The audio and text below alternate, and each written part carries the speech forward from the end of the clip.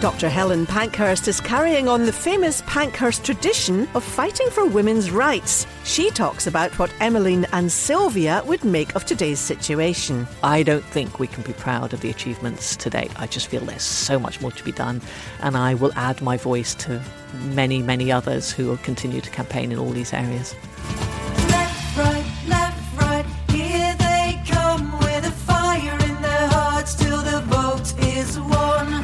Diane Danzebrink is campaigning to make sure that women are better informed about the menopause and what they can do to alleviate the symptoms. When we think about menopause, for the majority of people, we think hot flushes and night sweats. We don't think about all the other potential symptoms. Former CEO and founder of Cambridge Wireless, Soraya Jones, is passionate about innovation and entrepreneurship. She is the ultimate networker. Mum was married to my dad when she was 14, but because of that, she told me from a very young age, the only way forward is to educate yourself.